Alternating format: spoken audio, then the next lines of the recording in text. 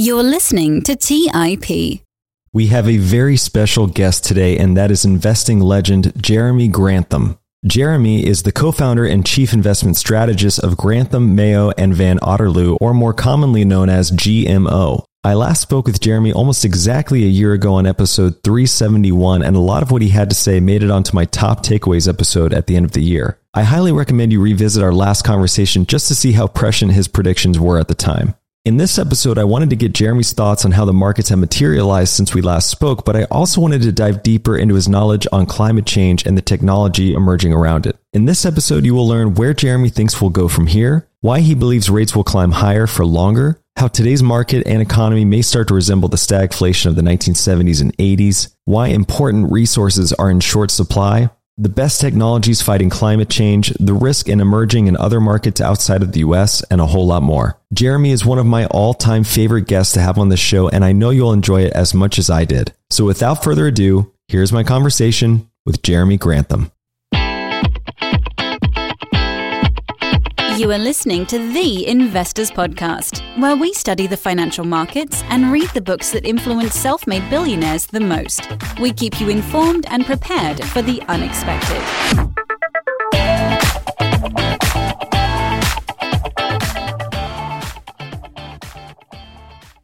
Welcome to The Investors Podcast. I'm your host, Trey Lockerbie, and today I'm so excited because we have a very special guest for you, and that's Mr. Jeremy Grantham. Jeremy, welcome back to the show. Hi, it's a pleasure to be back. Well, it's been almost exactly a year since you and I spoke. And back then you were ringing this bell that we were nearing a market top. And the signs you saw at the time were this rapid price appreciation, wild behavior and speculation, the meme stocks, etc. And you gave this wonderful metaphor that stuck with me about the stock market having these termites that eat away at these high-flying tech stocks first. And that appears to be exactly what we saw happen. So as soon as the Fed came out with their plans to tighten, you saw the tech sector just get crushed immediately. And it's down about 27% or so now at the time of this recording. This all seemed to kick off right at the top of the year. So now we're halfway through the year and the S&P is down around 20% today. What has surprised you the most about the price action that we've been seeing since the top of the year?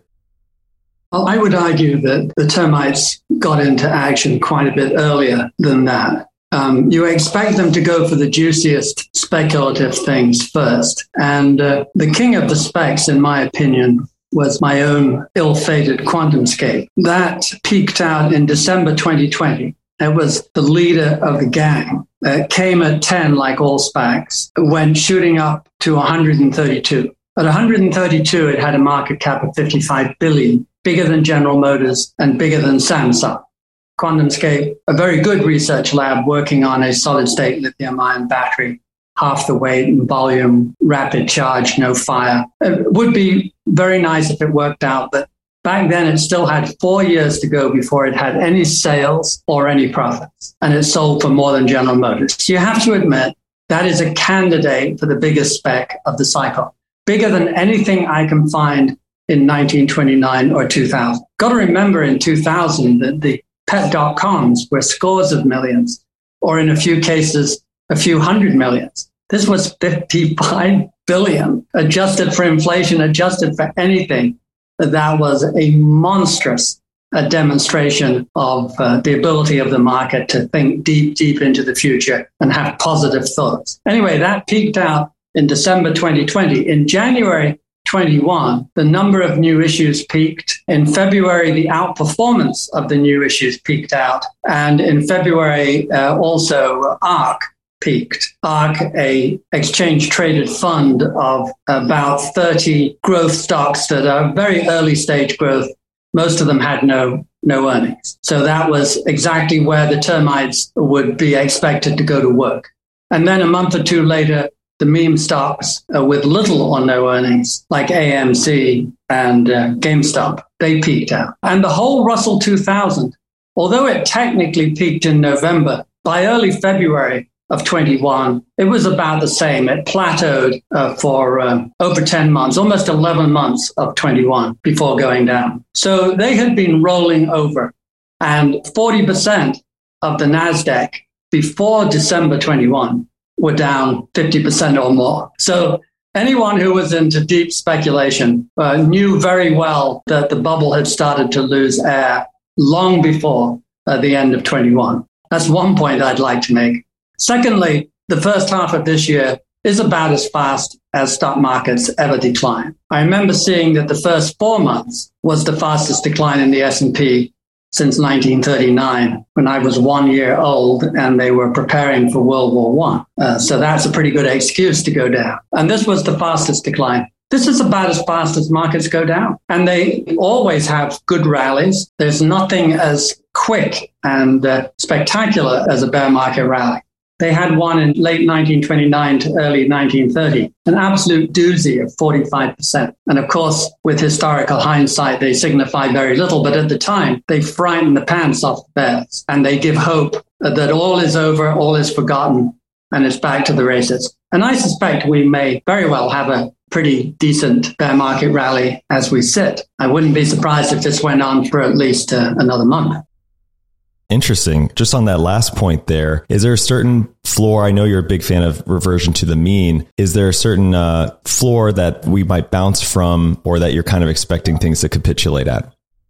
In terms of the entire bear market, it would be unusual for it to bottom out anywhere near this high. I would expect that by the low, that the S&P would have declined by 50% from the peak in real terms. So you do have to adjust the stock market for inflation. And also the trend. The trend in the market is a little over 4% a year. And as time passes, you should put that into the fair value. So a year from now, when the bear market might end, the trend line value would be almost 3,000 on the S&P. Of course, there's no rule that says you stop at fair value. Typically, in previous big bubbles breaking, they go down below that. They went down below, of course, in the housing bust of 2009. And they went down in every great bear market break, they went below trend, except Alan Greenspan's specialty in 2000. In 2000, the S&P was heroically overpriced. It came down 50%. But at 50% decline, it was only fair value. It only hit the trend and then bounced as the Fed raced to re-stimulate. The NASDAQ went down 82, and that's a lot of pain. And it's possible that would do that again. But you do have to adjust for inflation. There was very little inflation around in 2000. But this time, with inflation running at 8 or 9, it does move the nominal value of the S&P upwards, and one shouldn't lose sight of that. I'd like to stay on this idea of fair value for just a second. So I've heard you say that today's market action looks superficially like the dot-com bubble of 2000. But one really interesting thing about that market was that the internet stocks were sometimes hardly even creating revenue, let alone profit, right? So it wasn't terribly difficult to see that these companies had a high cash burn and they were running towards a cliff. The main companies that survived are all now wildly profitable and some of the best business models the world has ever seen. So given the recent decline in the NASDAQ and, the mainliners that are making up 20% of the S&P 500, do you think any of them are nearing a fair value now? I don't include the classic FANGs as being in the super speculative category. I think you could throw Tesla in at its peak. That was super speculative, great company, but a bit of a silly price there. But the others, like Amazon and so on, they're great companies, but I wouldn't have included them as super specs. And yes, they're down quite a lot. It's hard in a bull market to get your brain around what happens in a bear market. Let me go back to Amazon. Amazon in the 2000 bust didn't just come down as its sales continued to grow. Of course, in those days, it didn't have earnings because it was running on borrowed resources. It didn't have to. It was still growing like a weed. It came down 92% with strongly rising sales. A brilliant, successful new idea that went on to own the world and be worth a fortune. So how is it possible it came down 90%, 92%? So think about that sometimes as you go to bed. And I like to say 80% of the time, the market is pretty sensible and doing a possibly good job of estimating value for all the companies. A little under 15% of the time, it gets carried away with optimism. And by the end of that time, has nothing to do with actual earnings. It's all in the head, projecting out hundreds of years into the future, assuming that perfect conditions will stay perfect forever. Every bubble takes place with near perfect conditions and huge profit margins.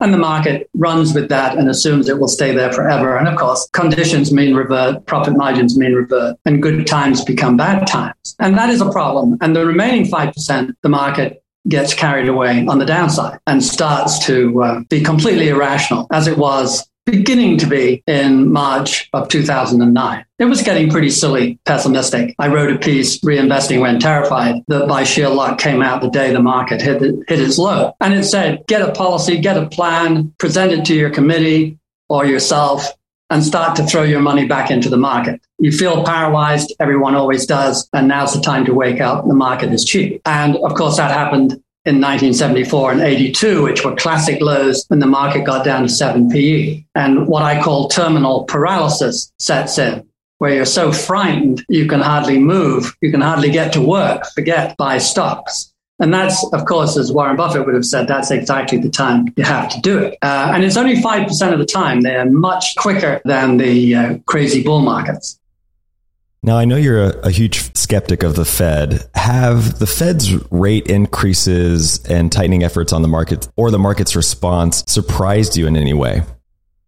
No, I expect the Fed to be behind the curve, to be deep into optimism. And it doesn't really have a clue about market bubbles and the damage they do when they break. They've been eager now since early Greenspan to encourage bull markets because they help the economy. They really do. And they always forget that the bear markets to go along with them hurt the economy at just the wrong time. So if I'd been asked to bet, would the Fed get inflation wrong when inflation came along at any time, I would have said, of course, they'll miss it. They'll be late. Their responses will be pretty ill-judged.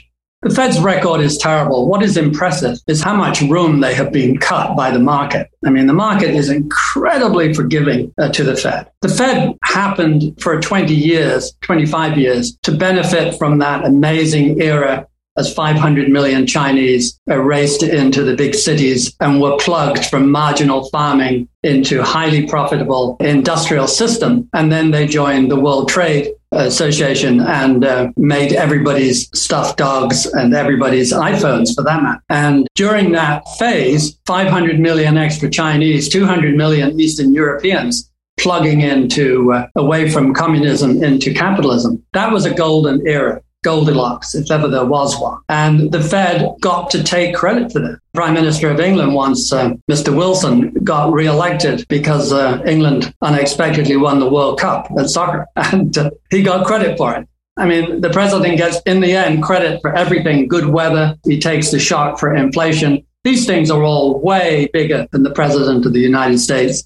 But the president and the Fed gets to enjoy the environment. So this Fed had a wonderful environment. They did nothing right, but they were seen to be presiding over low inflation and decent growth. The growth rate actually has slowed way down since Greenspan. It was averaging 3.5 before Greenspan and averaging 2.5 afterwards. And today, more like 1.5. So it's done nothing in terms of increasing the growth rate, but superficially, it felt like a golden age because asset prices went up. Asset prices went up because inflation came down and rates were allowed to come down. And in the end, rates were forced down. And low rates make leverage cheap, make private equity deals wonderfully easy and profitable, and they push up the price of real estate and they push up the price of stocks. And that's the way it was. And the Fed gets credit for that and is due none. Its demerit accrues from the fact that it kept on pushing down interest rates far too long and dangerously, increasing inequality, which, as I like to say, is the greatest poison in the system these days. And it does damage the degree of inequality we have in the US now, does damage the strength of the economy. And it is probably part of the reason why the growth rate has slowed and continues to slow. So now that inflation has arrived, there's a lot of concern that we're entering into a 1970s or 80s scenario of stagflation. As a historian, could you give our audience an idea of what was happening during that period and how it resembles today? Well, every period is unique. The 70s had problems with the oil crises. You can call it one giant crisis or you can call it two or three. But in any case, it tripled, quadrupled, quintupled the price of oil in a hurry. We'd come off 50 years of fairly stable, low prices, and they shot up and stayed up for a long time and inflicted enormous pain on the system. They lowered the growth rate. Why wouldn't it? If you have to pay 3-4 times for your energy. And it also, of course, pushes up the price. So there's nothing like an oil price increase to increase stagflation. And it did. And this time, if you adjust for the passage of time, the price of oil is not as high, but it's still multiplied recently by 3 times. And so that is imposing pain on consumption and it's imposing inflationary pressure. We also have, because of the invasion of Ukraine, we have had some extra spikes in the price of food, fertilizer, and natural gas, particularly in Europe. Interestingly, they are now, almost all of them, lower in price than the day before the invasion. And this is a lovely example of how the stock market works. The stock market is saying, whoops, there's so much damage from commodity price rises, et cetera, that we're going to have a recession. But the recession isn't bad news because the recession is going to get the Fed back in our camp of lowering interest rates again and helping stock prices. And we're looking out into the future. And therefore, that's a good news. So the fear of a recession becomes a wishful thinking about future interest rates. And so the market gets a reprieve for a while. It's quite remarkable, but it's fairly typical. And that's what we're having now, and that's why we might have a bit of a rally for a few weeks, I think. Yes, what we should cover is how dangerous it is to get involved in a bubble that has more than one asset class, equities, growth stocks mainly. And this time we've also moved into housing. Housing was chugging along okay, but last year had the biggest advance, 20% in 2021. That it had ever had in history. And it went up to a higher multiple of family income, house price divided by family income, higher multiple than the peak of the housing bubble of 2006, which is, it just means there's a lot of value there that can be lost. And it is dependent on interest rates. As you know, when you're paying a mortgage, at the bottom, the mortgage was 2.5 and it went up to 5.7, 5.8. This is a brutal increase in mortgage. It means a lot of people will not move houses who otherwise would have done, which means a lot of people will not take a new job because they're not prepared to double their mortgage payments. Everyone expanded to pay as much mortgage as they could afford, which meant that they put merciless pressure upwards on housing prices as the mortgage rates came down. So that's a problem. And then you have problems with a bubbly commodities market inflicting pain on consumption. And as if that wasn't enough, we have the lowest interest rates in 6,000 years, as Jim Grant would say, or Edward Chancellor's written a brilliant new book, and the price of time. And of course, with the lowest rates in 6,000 years, you have the highest bond prices. And that's obviously being taken to the cleaners this year too.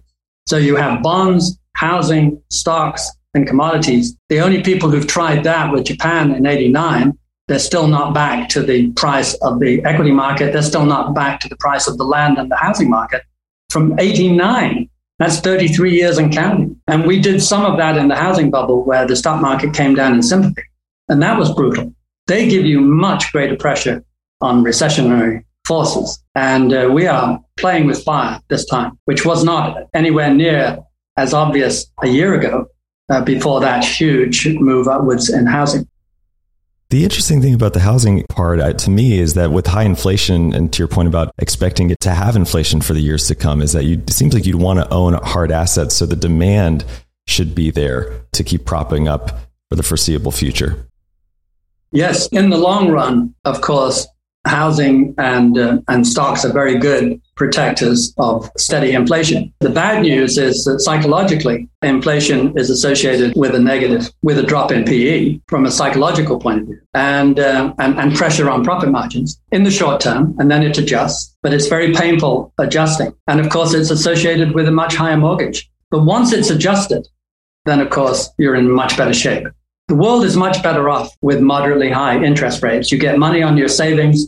People don't speculate as much. They don't leverage as much. The risk in the system declines. And you can afford to buy a house at lower prices. And you can afford to buy stocks and build a portfolio.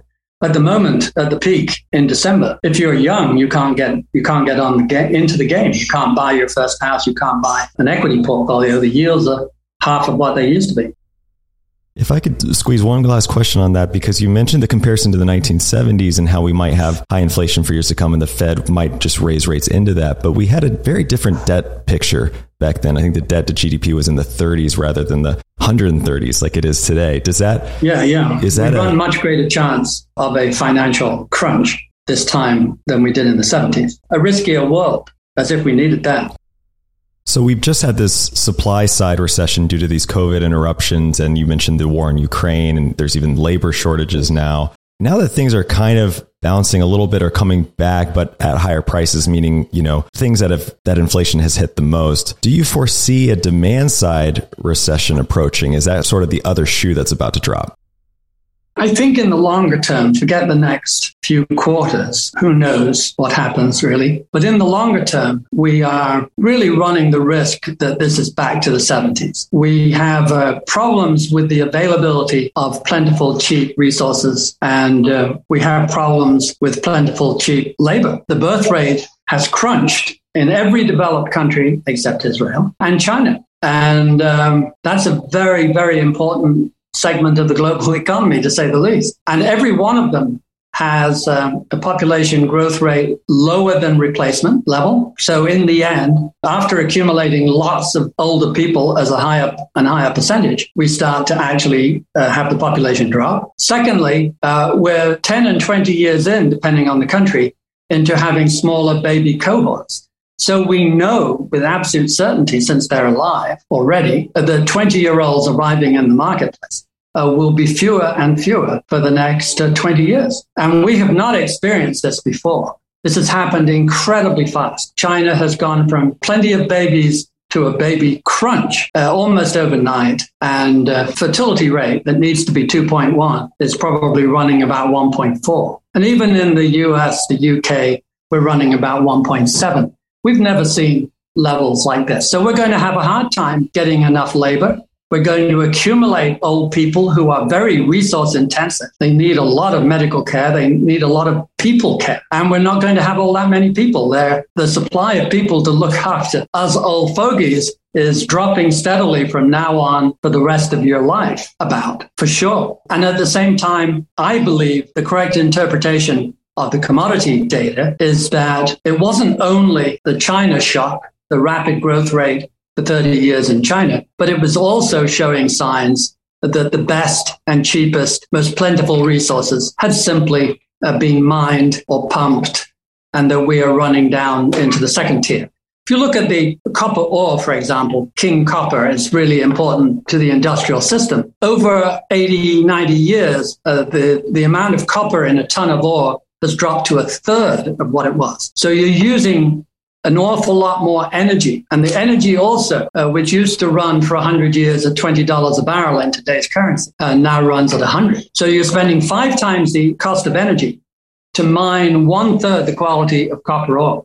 You better believe technology can't keep up with that. It did for a long time. It did very, very well. But starting about 2002, the real price of the typical commodity has gone up a lot. It's basically tripled. In 100 years, it went from starting at 100, it went down to 30, a brilliant help for getting rich. And then from 2002 until today, it's gone from 30 to 90. So over 122 years, commodities are just about flat, adjusted for inflation. And only 20 years ago, they were down at 30 cents on the dollar. This is a huge shift. Hasn't been nearly enough fuss made about it, but it's the direction that is interesting to me. The direction is steadily up. Now there's a lot of volatility in commodities, everybody knows. You produce an extra ton and the price collapses, and you're short a ton and the price triples. But if you look at the trend has been pretty remorselessly up since 2002. And my guess is it will continue to rise. And that will pose a real stagflationary pressure for a couple of decades. And that's why I fear this is re-entering the 70s and 80s, if you prefer it, re-entering the 20th century once again. So inflation will always be part of the discussion. Sometimes it will be low, sometimes it will be higher, but it will always be on the agenda. The same with stagflation. There will be pressure on growth that we have not had. We have had a glorious honeymoon period for 20 years where rates always came down and where Chinese workers were always available and inflation was a thing of the past. And it is no longer a thing of the past. And unless we're lucky and have some sensible behavior from governments around the world, this inflation will go in little waves and will become moderately embedded at best and really embedded at worst. Let's take a quick break and hear from today's sponsors. The dream of owning a vacation home can be daunting. From finding the best guests, to the maintenance, to organizing the cleaners after every guest stay. With Vacasa, they make that dream into a reality. As a full-service vacation home management company with vacation homes in key destinations across the U.S., they know how to make owning a vacation home easy and profitable. On top of proactive property maintenance visits by professional local teams, a data-driven booking platform, and around-the-clock support, homeowners earn on average 20% or more revenue from their vacation homes. Vacasa makes vacation home ownership easy. If you're looking to make more from your vacation home by doing less, partner with Vacasa at vacasa.com. That's vacasa.com to get started on your dream of owning a vacation home. Have you ever wondered if there's an AI tool like ChatGPT specifically built for the stock market? A tool that not only aids you in your research and analysis process, but also allows for dynamic discussions? Today, I want to share such a tool with you called Meka. Meka is the AI-powered stock research assistant now enhanced with real-time stock data. Meka does a lot of the heavy lifting of sifting through financial statements and company data and delivers it to you nearly instantaneously, and the best part is that it's 100% free. Try it out today and ask Meka questions like, what is the financial health of Microsoft? How much cash does Copart hold on its balance sheet? What is the return on invested capital of Adobe, or millions of other prompts?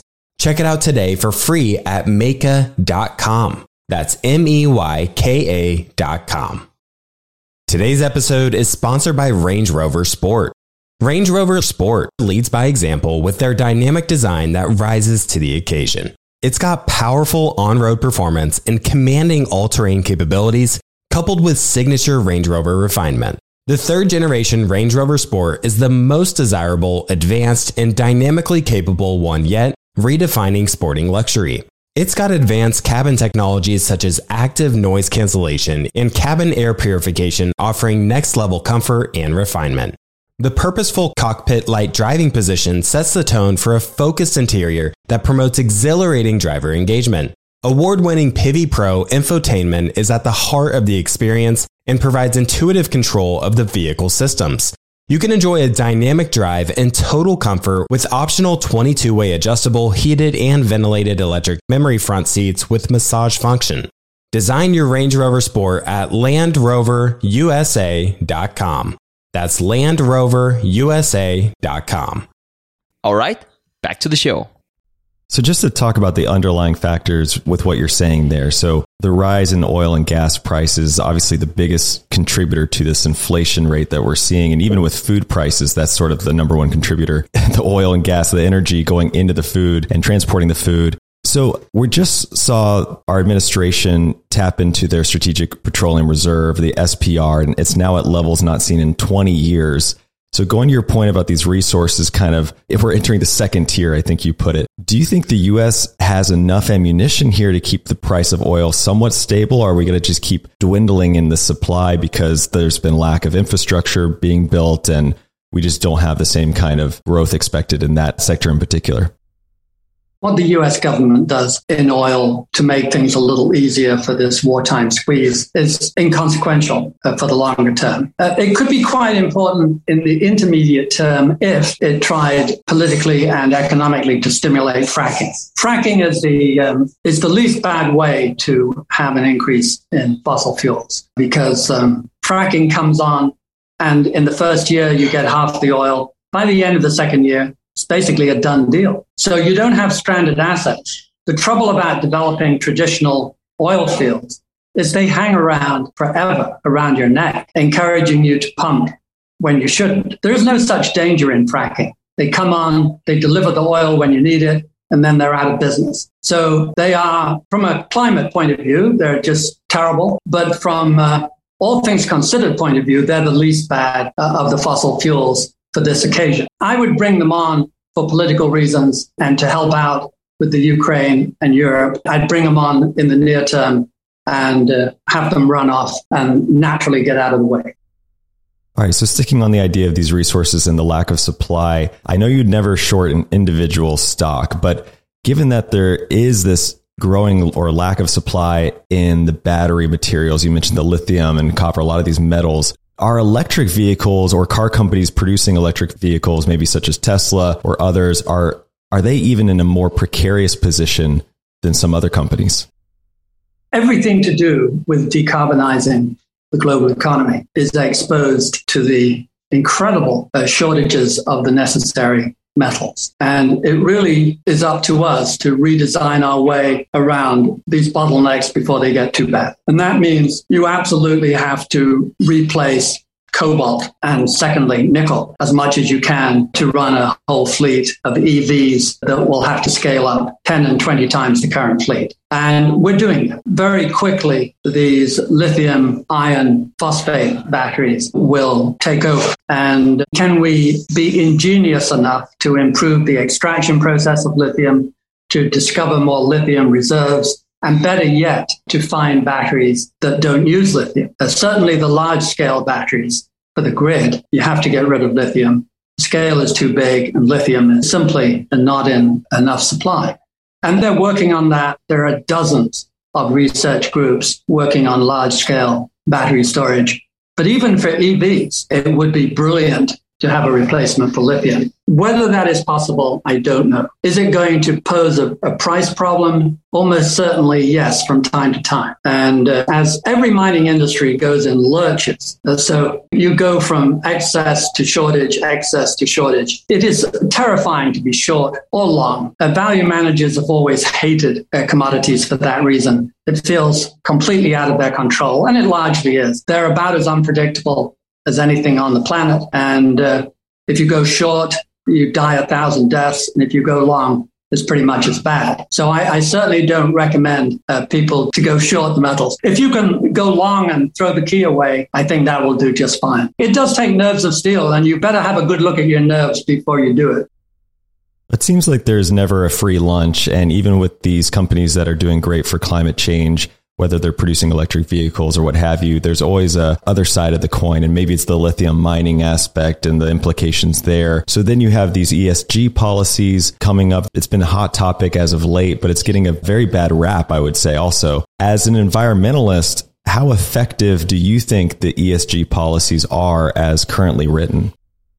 They're better than nothing. They're better than a kick in the pants. It's early stage. It's a little amorphous, a little airy-fairy at this stage. I admire the people trying to sort it out. There's a lot of greenwashing involved, of course, like most first stages. In the end, I think it's a helpful effort to encourage people to report their carbon footprints and so on, is to encourage them to do something about it. So it isn't brilliant. It could be done better, of course, but yes, it is certainly better than nothing. And I like to say to an audience, if I'm asked to speak on the topic, let me be honest, I'm an E-man. S&G, good behavior is great. What can you say bad about good behavior? E is a question of our survival. So I would hate S&G to get in the way of the environment. Because if we don't get that right, we will spiral out of control. You could say we are showing early signs of doing exactly that. The damage to the environment is happening far faster and more powerfully, actually, than anyone predicted 20 years ago. And I was talking to these guys 20 years ago, and the scientists were pretty understated, I can tell you. 9 years ago, I got a commentary in Nature, which is a miracle in itself, because it's the most important scientific journal. And the commentary was aimed at the scientists being so wimpy. And it said, be brave, be arrested if necessary. Be honest, you guys. You're being much too conservative. And being conservative in climate change is entirely risky. If conservatism on the part of the scientists caused politicians to underreact, that could be catastrophic. You can't criticize them today. The tone has completely changed. The UN's report, the IPCC, the last one a few months ago, it contains an opening salvo that says we are losing We are working in a closing window to basically protect a viable society, a viable habitat. It's really enough to make your hair curl, the implications of their opening statement. The numbers hadn't changed that much, but the language had changed enormously as they begin to pluck up the courage to say it like it is. They were intimidated by politics, and they were intimidated by not wanting to seem to exaggerate and not wanting to get involved in publicity, protect the dignity of science. Well, this is more important than the dignity of science. It's absolutely important that they say what they honestly believe, and most of them do today. But all you have to do is pick up a newspaper, really, to get religion, and you see the rate which heavy flooding in particular. Heavy flooding was always going to be the most predictable. Every time the temperature notches up 1/10 of a degree centigrade, the air takes more water vapor. And the only thing that guarantees, ironically, is not more rain, but it guarantees heavier downpours. And heavy downpours do damage to farming. They erode the soil. It's only the very heavy downpours that erode the soil. And we are skating on thin ice, and no one talks about that. We have eroded 90% of our safety margin. We have sufficient soil in the great growing areas, but we only have an inch or two extra where we used to have a foot or so extra. So our safety margin has been used up, and we're losing it at about 1% a year. So depending on where you are, we only have 40 to 70 years of good agriculture left if you do it this way. We have to change the way we do agriculture. Heavy tilling allows the soil to blow away, wash away, and carry, incidentally, 2/3 of the fertilizer with it. And if you want to really worry about resources, fertilizer is obviously a finite resource. We mine it, we ship it, we truck it, we scatter it on the farms, and it washes away. And it can't be replaced. It's an element. There's no substitute. Without potassium and phosphate, you cannot grow any living thing. And we have to learn to allow the bedrock, the underlying bedrock underneath the farm land, supplies enough if you do it right. Obviously, nature managed to grow a pretty lush planet before humans without any fertilizer, without any artificial fertilizer. It can be done, but you can't do it with big ag. Big ag is enormously destructive of the resources, and we're just eating our way through it. And people say, oh, don't worry, we have 150 years. Hey, dudes, we have 150 years. The trouble is potash is very largely in Belarus and Russia. If that makes you happy, it doesn't make me happy. And half of the African countries are short of potash this year because of the war. And the price has gone through the roof, and they can't afford it. And they're going to, in many cases, go short of food and are, as we said already. And by next year, it will be hell on wheels. So this is not good. And phosphate is 70% in Morocco. 70% of all the world's 150 years of reserves are in Morocco. I tell you one thing, if there's a civil war or something like that, a takeover of Morocco, you will have the Chinese and the Americans and the EU wanting to interfere immediately, because without them, we simply don't have enough to get through more than a few decades. You talked about agriculture there, and it's reminding me of just the food supply question in general, because our audience listening to you, everyone I think has the intention to do better and to make the planet better over time. And you hear these theories along the way about how much what you eat is a contributing factor to climate change. I'm kind of curious, is that one of the bigger contributions? Is that something people can take home and change in their behavior most immediately? Or what are some of the biggest contributors actually affecting climate change that we should focus on?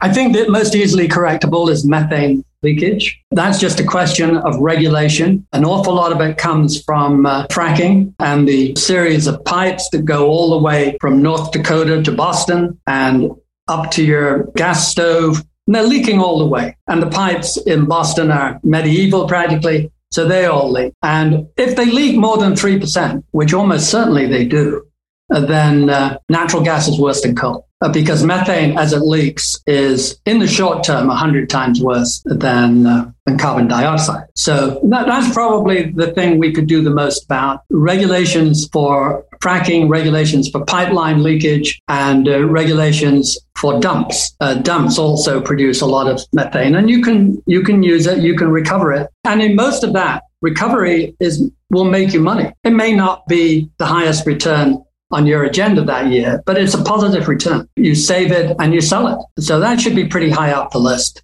That's number one. Number two, of course, if you eat more grains and less red meat, that has a huge effect.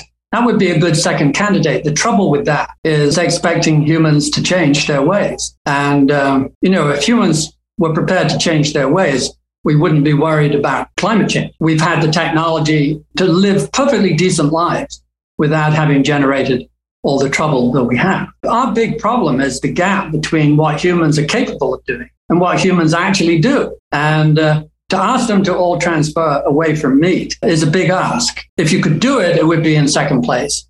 In real life, it may be fifth or sixth place.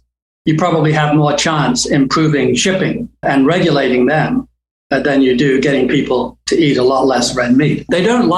Humans do not like being told that kind of thing, even if it's for the public good. And there are people who respond to the public good. The Japanese are brilliant at it.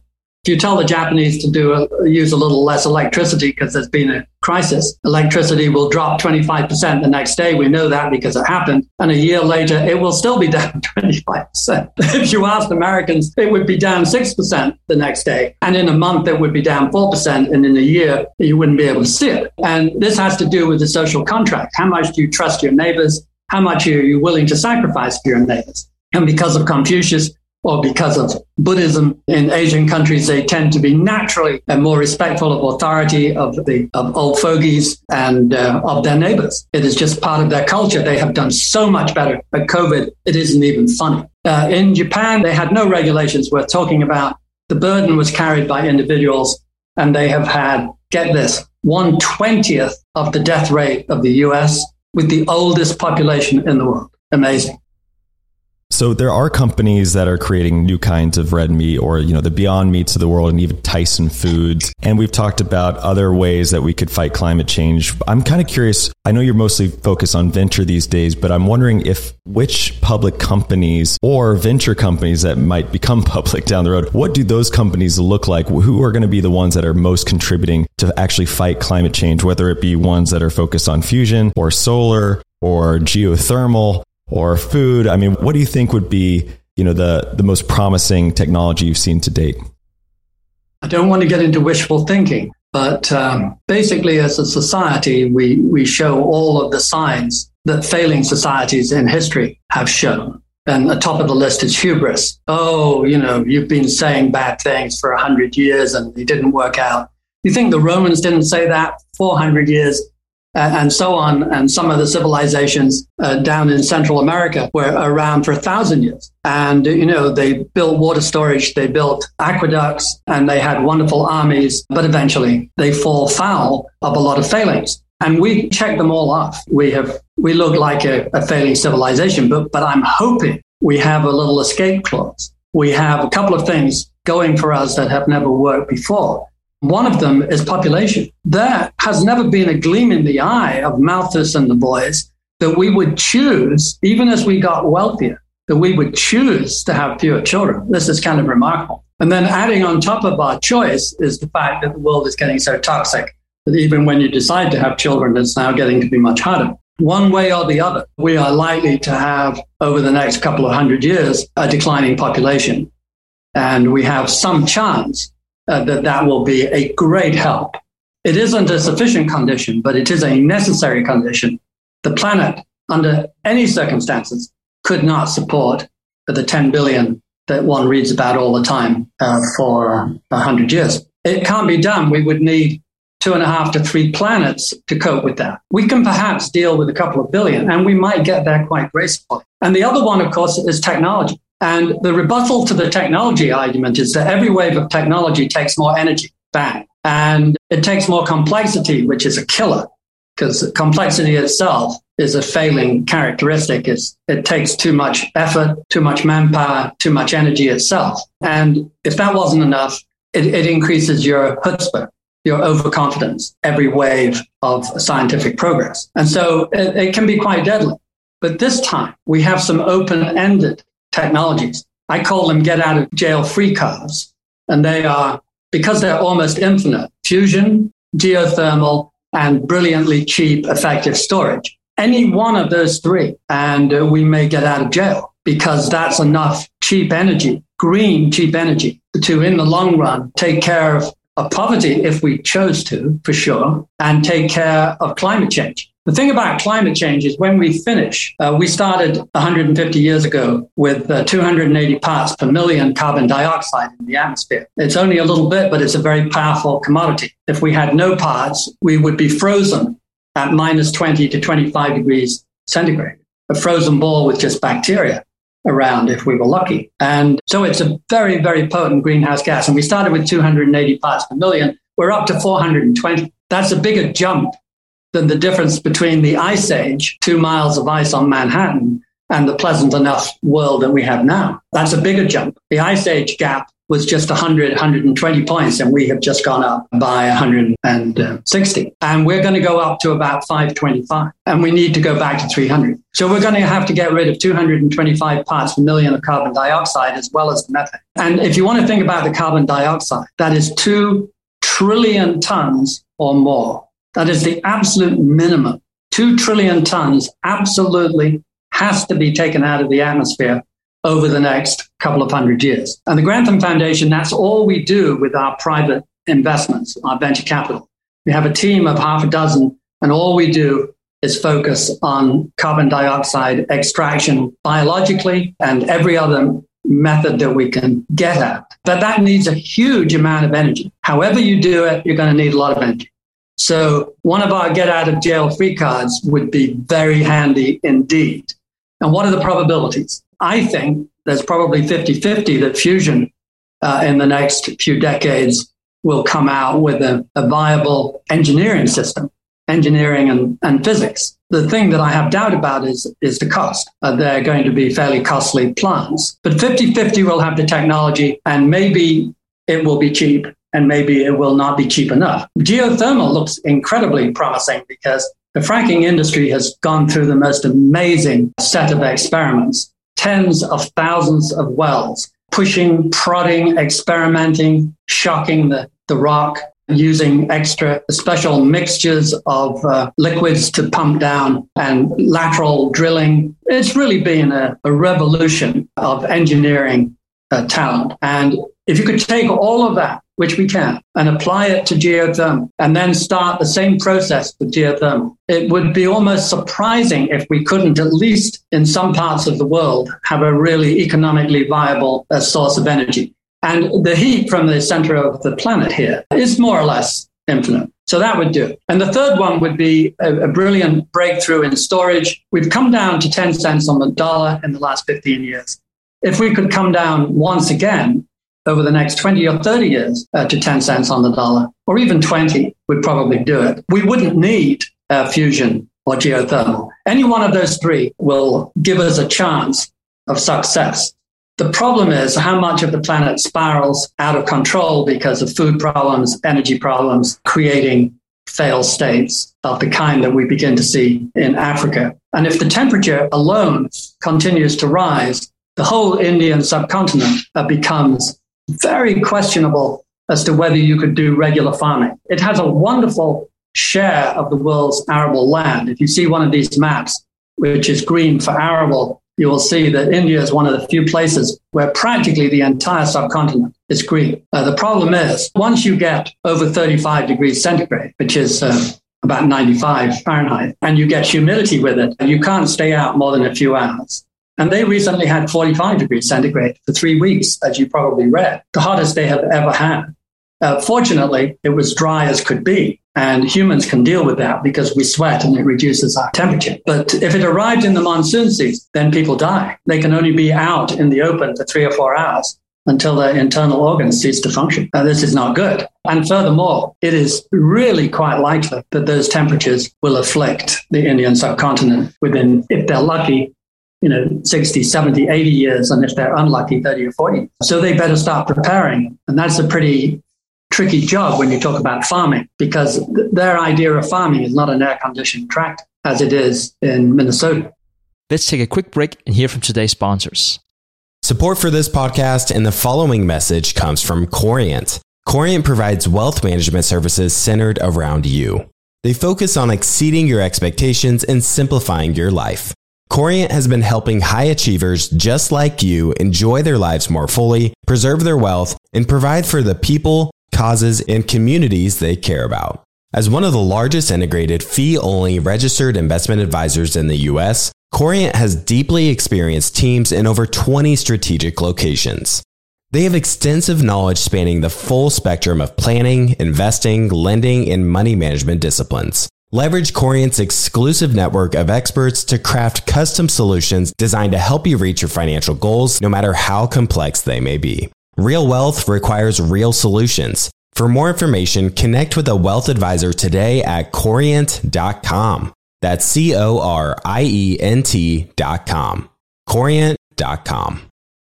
As someone who's constantly on the road and traveling, Briggs & Riley has been a game changer that ensures my travel experience is phenomenal. I'm a satisfied customer of Briggs & Riley myself, and I can certainly tell you that their luggage performs. It's extremely durable, it has amazing features that make packing and getting around easier, and they have the best lifetime guarantee in the industry. If your bag is ever broken or damaged, they'll repair it free of charge, no questions asked, even if your airline damages the bag. They also just released their Simpatico collection of hard-sided luggage. It has this new one-touch feature which allows you to expand your luggage, pack it, then compress it to its original size so a carry-on can still fit in the overhead compartment, plus many other cool features. If you want luggage that was awarded the best carry-on by Forbes, then now's the time to get it. Get your new and improved luggage at briggs-riley.com. That's briggs-riley.com.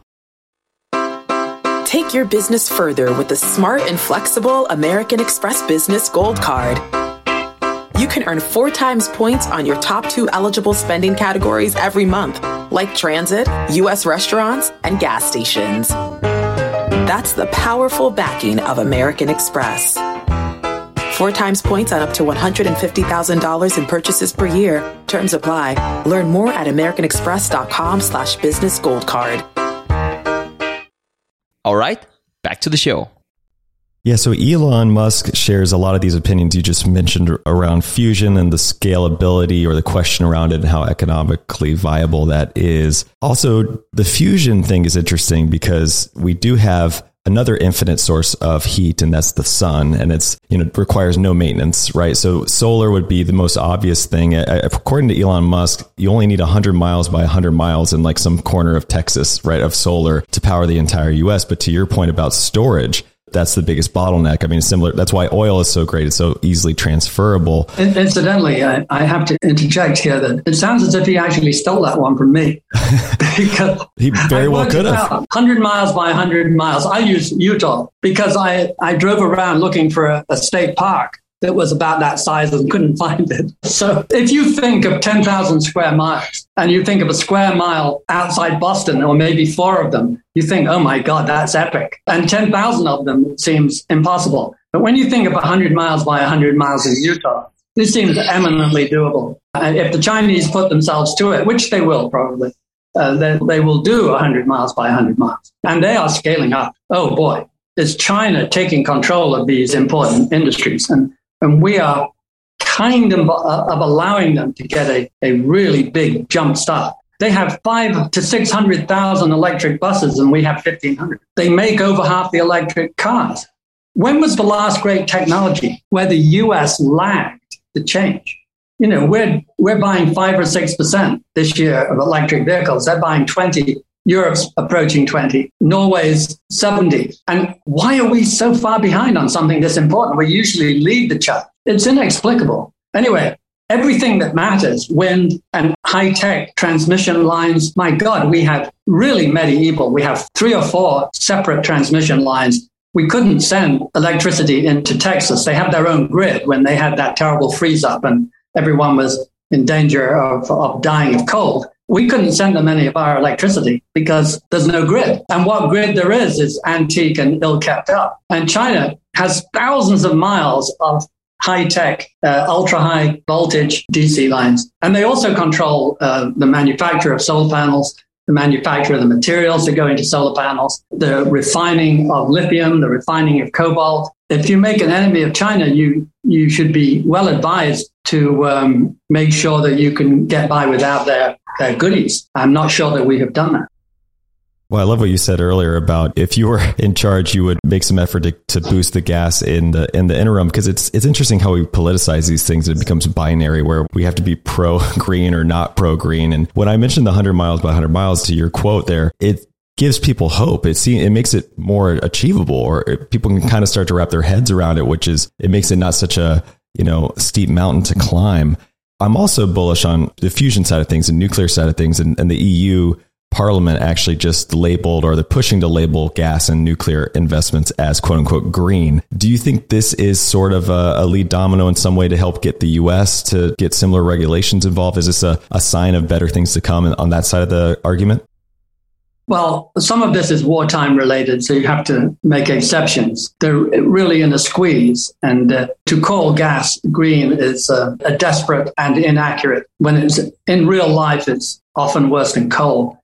But they're in a crisis. So you've got to, in a sense, cut them some slack for a little while. I'm hoping that this war will be a step backwards for coal and so on, but it will be a giant step forward, because the message about the Ukraine is never, ever be this dependent on Russia again, which means never be dependent on natural gas again, which means get your nuclear and above all wind and solar going at warp speed. And they will. So this will have moved the agenda considerably forward on a 20-year horizon and considerably backwards on a 2-year horizon. But that's life. You have to make those compromises. But to think positive thoughts, since you started on that. So we have I'm putting my thumb up here, we have the get out of jail free cards, nuclear, and you could include fission if we got religion and did it right, and so on. We have the 3 great kind of infinite sources of energy. That's very optimistic. And secondly, seen through my eyes in the VC world, the green VC world,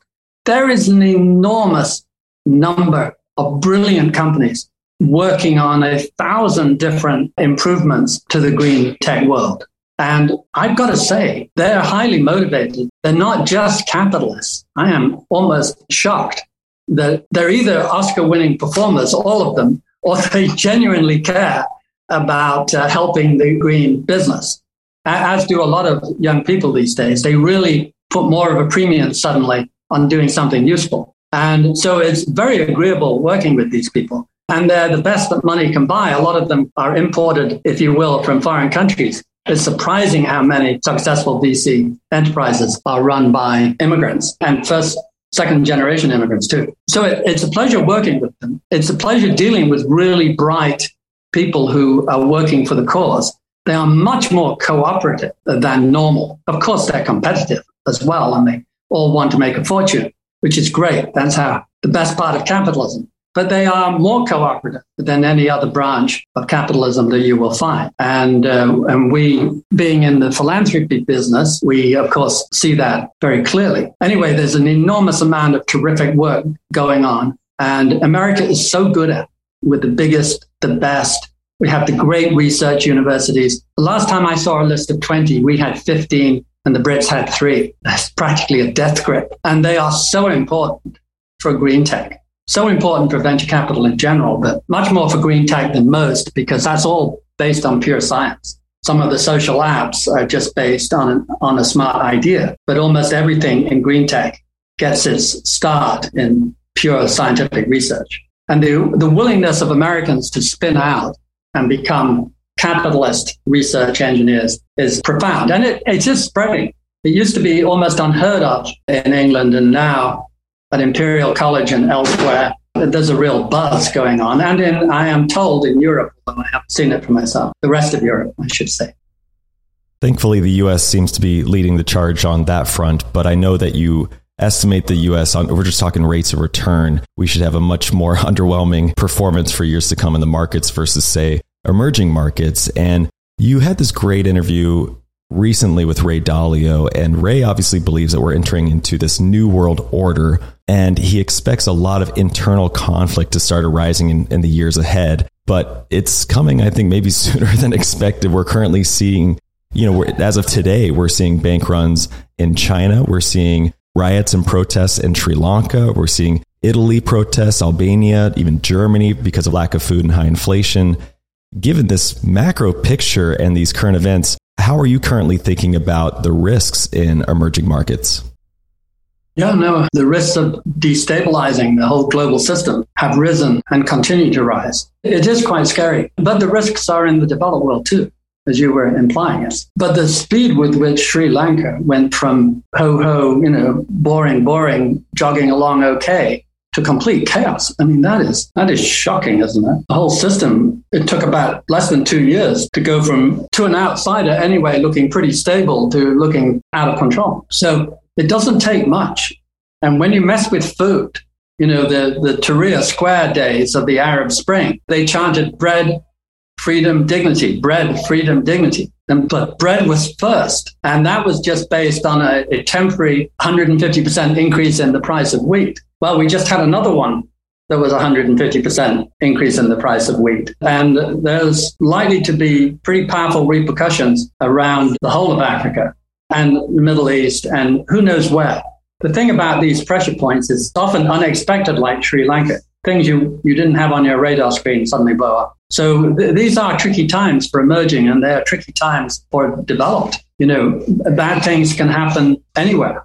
In the US, you'd have to say our democracy looks to be in the worst shape for 80, 100 years or more through my eyes, with attempts to overthrow democracy, as far as one can tell. And some very suddenly right-wing countries, Hungary, so on. It's dangerous times without a war. And ironically, the war may improve some things, but it certainly increases the aggregate risk of some terrible mistake being made.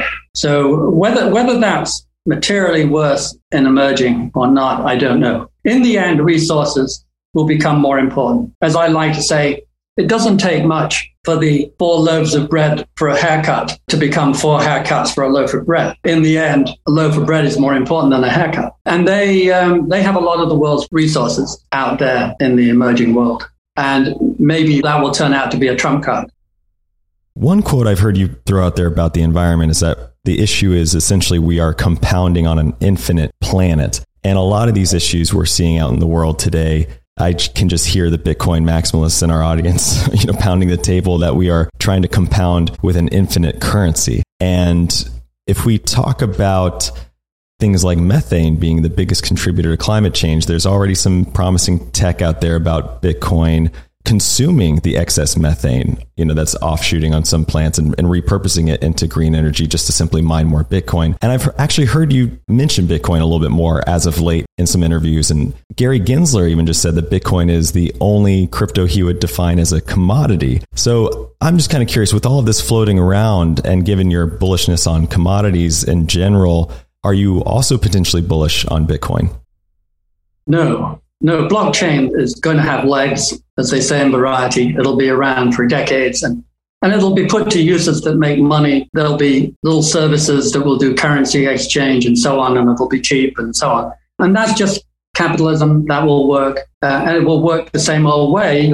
You'll make profits and dividends and so on. But Bitcoin is not that. Bitcoin is not a good reserve of value. As we've seen, it's traded like a speck. It's lost 2/3 of its value very quickly. What kind of store of value is that? It's terrible for a currency exchange. It's expensive to transact. But worst of all, it is deadly to the environment. It's incredibly energy intensive. To give you what? To give you a speculative instrument to wager on. That's it. That someone else will pay even more. But the fact that it takes our precious energy and has a carbon footprint is the worst crime of all. And the sooner it goes away, the better.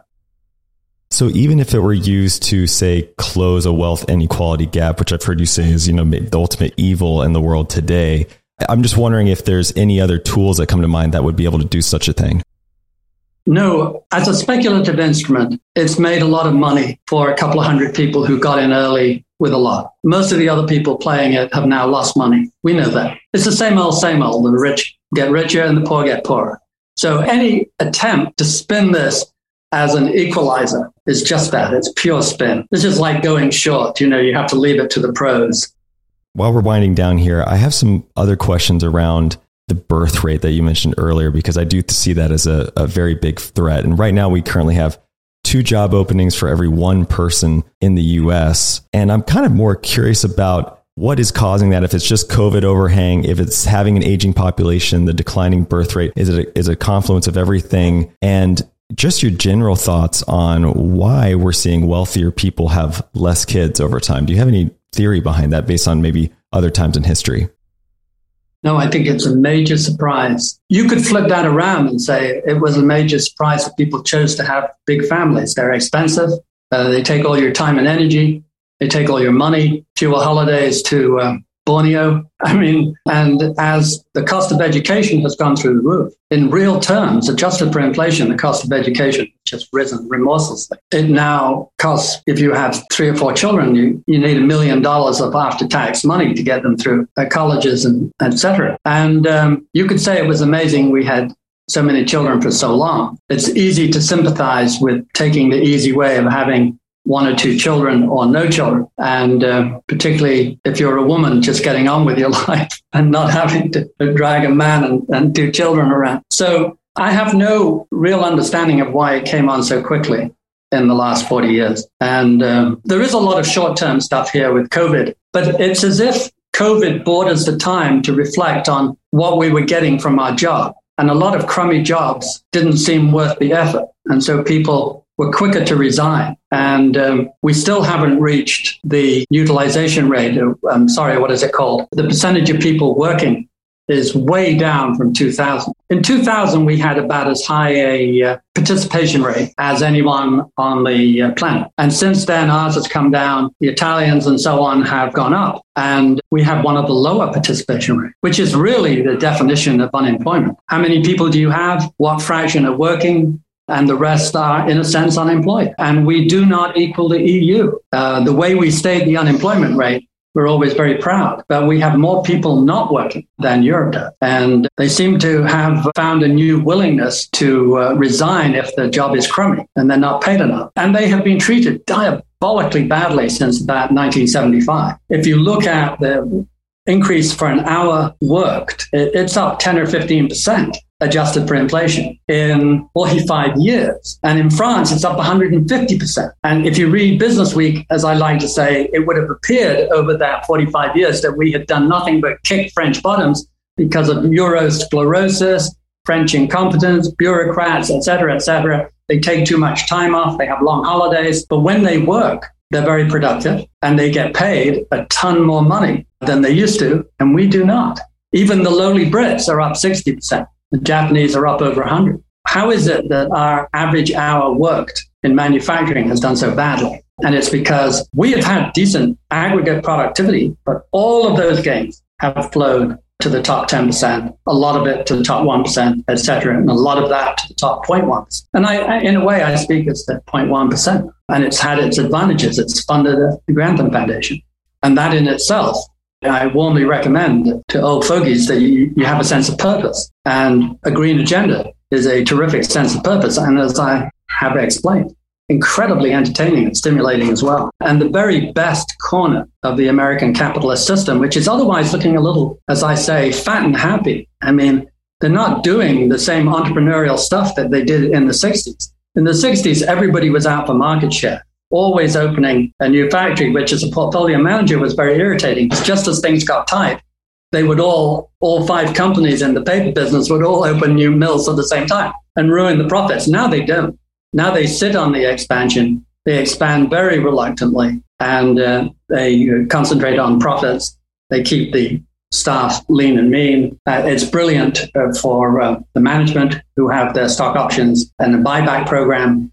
But it's bad for growth. And so the profit margins in the Goldilocks era, profit margins have been 30-40% above the previous 100 years. Brilliant for management and brilliant for stockholders and fairly rotten for the economy, where the growth has steadily slowed down. Yeah, and the compensation differential is greater than ever. I think in the Henry Ford era, you've said that I think what is 40-1 as far as management to lowest paid employee. Now it's in the 300 or 400 range, somewhere of that sort. Yeah, it depends how you calculate it, but 1965, it was 40-1, which seems like a lot, doesn't it? 40 times the average worker in your plant. And in Japan, it was about 40-1. Today, it's still about 40-1 in Japan. They have no rules. It's just a social contract. They thought it was unseemly to increase it much more from 40 to 1. And we've increased it 300 to 1. And it's basically get as much as you can. Milton Friedman has basically advocated sociopathic capitalism, which is your only responsibility is to maximize profits, which is interpreted as maximizing short-term profit, which is, we think, my colleague James Montier attempts to prove that this is really bad for business, and I believe it. It's just not a good business policy to maximize short-term profits or even short to intermediate-term profits. You should try and maximize very long-term profits, and very few companies do that for the time being. And if a human being adopted that policy, I am only interested in what's in it for me. We call them a sociopath. That's it. So we have sociopathic capitalism for the time being. And back in the 60s, we did not. They did pension plans that were very generous. They didn't have to. They were inventing them in the 60s and 70s, and very good they were too. And they shared the money around, and the growth rate of the economy was much more vigorous. The whole system was functioning much better than it does today. Having said that, we do have an unfair share of the great new enterprises. And they all sprung out of our venture capital industry. Every one of the FANGs is, seen through my eyes, a newbie. When we were starting GMO, we hired away employee number 26 from Microsoft. Cost them a fortune, incidentally. And only Microsoft and Apple are about as old as we are. And the rest are teenagers. I mean, they're kids. And yet they're some of the greatest companies in the world. And yes, they have benefited from total lack of Justice Department effort on monopoly. They're all instant monopolies. And in every industry, the concentration has gone up and the monopoly factor has gone up. And the profit margins confirm that. Profit margins are way off the scale high compared to the rest of the world and compared to American history prior to 2000. So we have very abnormally high profit margins, rather disappointing growth, and abnormally high PEs. This is known as double jeopardy because we know what explains PEs, by the way. We have a wonderful model that's 25 years old and has a correlation coefficient that's so high I wouldn't believe it if I hadn't done it, participated in the process. And it says that the PEs are not a function of predicting the way we've been told for 100 years. They're a coincident indicator of what makes portfolio managers feel comfortable. Inflation is number one. If you have low inflation, you have a high PE. If you have high inflation for 5 years, you have a miserable PE. And the second one is profit margin. If you have high profit margins, you have a high PE. Low profit margins, a low PE. And way, way down in third place is the volatility of growth. Growth doesn't count. The bouncing around of growth is what makes people feel comfortable or uncomfortable. They'd rather have 2% than 6 minus 2. Even if that averaged 3, they prefer the stable 2. That's what the model says. And what the model says today is the model is calling for 20, which is very high, 20 on a Shiller PE. And the actual price today is 30 on a Shiller PE, down from 38. And 30 is very, very high. It's in the top couple of percent of all time. So we're still very, very exposed. And the model has been falling like stone because every month of unexpected inflation is cranking the PE down. And so this decline has not even closed the gap. The model has been falling as fast as the market has been falling. So we still have this 1/3 gap. And secondly, as the Goldman Sachs and Morgan Stanley's begin to say, the second shoe is going to drop, which is profits. So you have even a mild recession, you get a big whack from profit margin and the PE goes down, but also the earnings you're multiplying it goes down. So it is quite likely and plausible that the PEs will continue to drop and the earnings will drop in a recession. Well, given your focus on green energy, we've covered a lot of ground here between, reasons to be hopeful, reasons to be concerned. I'd like to wrap up the conversation on the hopeful side. And I'd like to give you the opportunity to speak to our audience about where they can focus their energies if they're just entering the workforce. Your focus is heavily on green energy and green VC and tech. What are the ways you recommend people entering the workforce focus on so that they do have that purpose you were speaking about? Well, it is a particularly hard time to get into green tech because the bubble breaking has hurt on a short-term basis, has hurt venture capital, of course, and they're not looking to increase their staff, which is most unfortunate. But in the long run, that would be at the top of my list. Venture capital in general would be second. It's quite unlike the rest of capitalism. It's brilliant new ideas. It's generating growth. It's more exciting and in the end, more rewarding. So I would do that. In third place, just make sure that you're joining a firm that's pretty enlightened. because enlightenment on the green front is going to decide very much who the winners and losers are. History is full of examples where a big trend comes in. Some companies fight it tooth and nail, and it often costs them their existence. And some companies grit their teeth and say, oh, well, it's inconvenient, but what the hell, it's coming. Let's get on board and run as hard as we can. And they're the successful ones. Be careful about it. Everyone's greenwashing these days. But you can probably tell who is reasonably sincere. And there's quite a lot of companies, I would say a quarter of them, are really quite interested in setting a good example. It may be for their clients, it may be for the general public, but who cares? If you do the right thing, I'm not going to examine too closely your motives.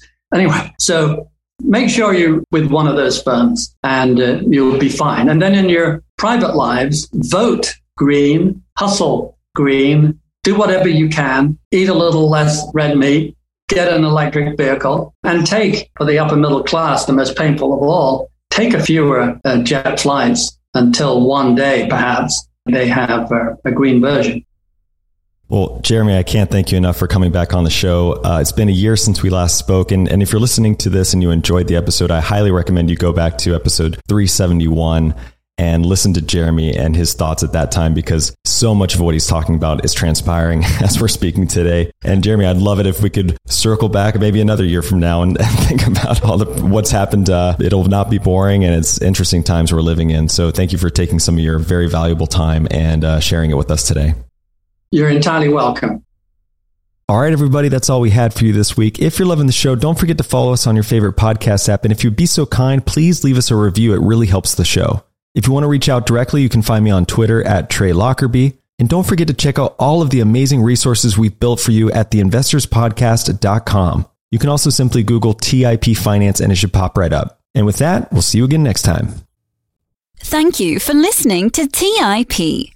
Make sure to subscribe to Millennial Investing by the Investors Podcast Network and learn how to achieve financial independence.